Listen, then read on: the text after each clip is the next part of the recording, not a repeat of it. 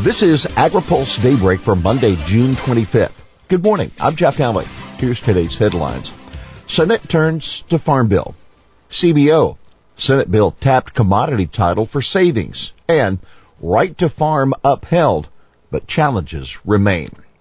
U.S. Senate now turns to farm legislation.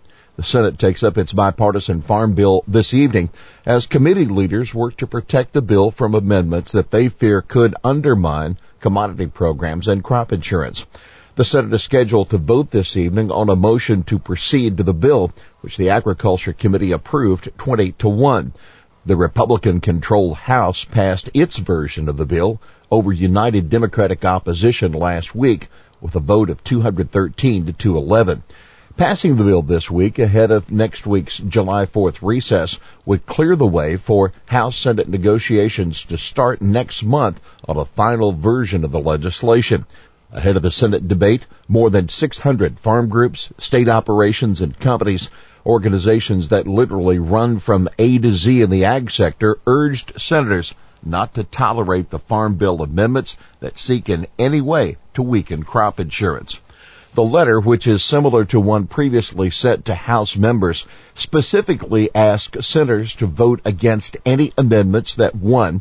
Reduce or limit participation in crop insurance, 2.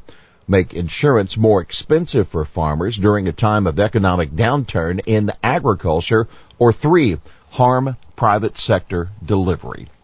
CBO. Senate bill tapped commodity title for savings. The official cost estimate for the Senate Farm Bill is out from the Congressional Budget Office, and it shows how the Agriculture Committee shifted money around to pay for members' priorities. The biggest cut in the bill is to the rural development title of about $2.3 billion over 10 years, that according to CBO. The bill would effectively raise interest rates for a fund that rural electric co-ops utilize. According to the Congressional Budget Office, the commodity title would lose $395 million over 10 years. That reflects a cut to a cotton textile program that was used to fund the bill's energy programs under an amendment sponsored by Senator Amy Klobuchar of Minnesota. The bill would also save $263 million over 10 years by tightening the means test for commodity programs, but that money was plowed back into commodity programs. The bill adds $174 million to the Agriculture Risk Coverage Program and provides an additional $97 million for dairy producers. The research title is boosted by $685 million under the bill, with $450 million of that going to organic research, most of the rest of the Foundation for Food and Agriculture Research. Also of note, the bill would provide $558 million in new funding for local agriculture programs. Trump urges delay on House immigration vote. President Donald Trump predicted a red wave of new Republicans in Congress after the November midterm election. He's asking the House to delay its efforts to pass an immigration reform bill until more Republicans can be elected to Congress. The president tweeted, "Republicans should stop wasting their time on immigration until after we elect more senators and congressmen and women in November. Dems are just playing games, have no intention of doing anything to solve this decades-old problem. We can pass great legislation after the red wave." That would go against the goals of those in agriculture who continue to hope for legislation as quickly as possible to help secure a stable source of farm labor. It's been a top priority for groups like the American Farm Bureau Federation for years. House Republican leadership have promised to hold a vote in July on a standalone bill to address the needs of agriculture labor, but only after overall immigration reform is dealt with. The fate of that proposed farm labor bill is unclear if action on primary immigration reform is delayed indefinitely. AgriPulse has reported that the House Farm Labor Bill would create a guest worker program and make it mandatory for farmers and other employers to use the E-Verify system to check the legal status of employees.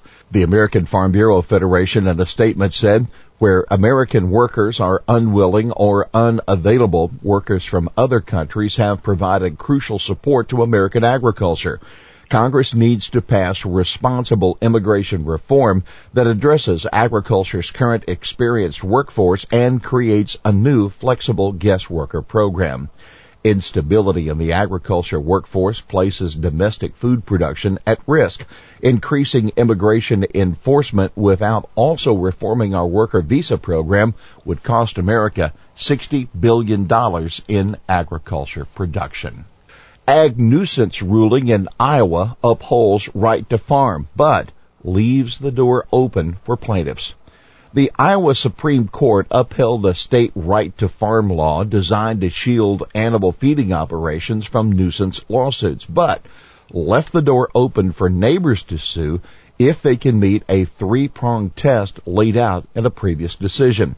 The Supreme Court ruled Friday that Iowa's right to farm law was constitutional, but said the district court judge did not properly analyze the facts using that three-part test. First, they must show that they did not receive a particular benefit from the nuisance immunity granted to the feeding operations other than that enjoyed by the public at large.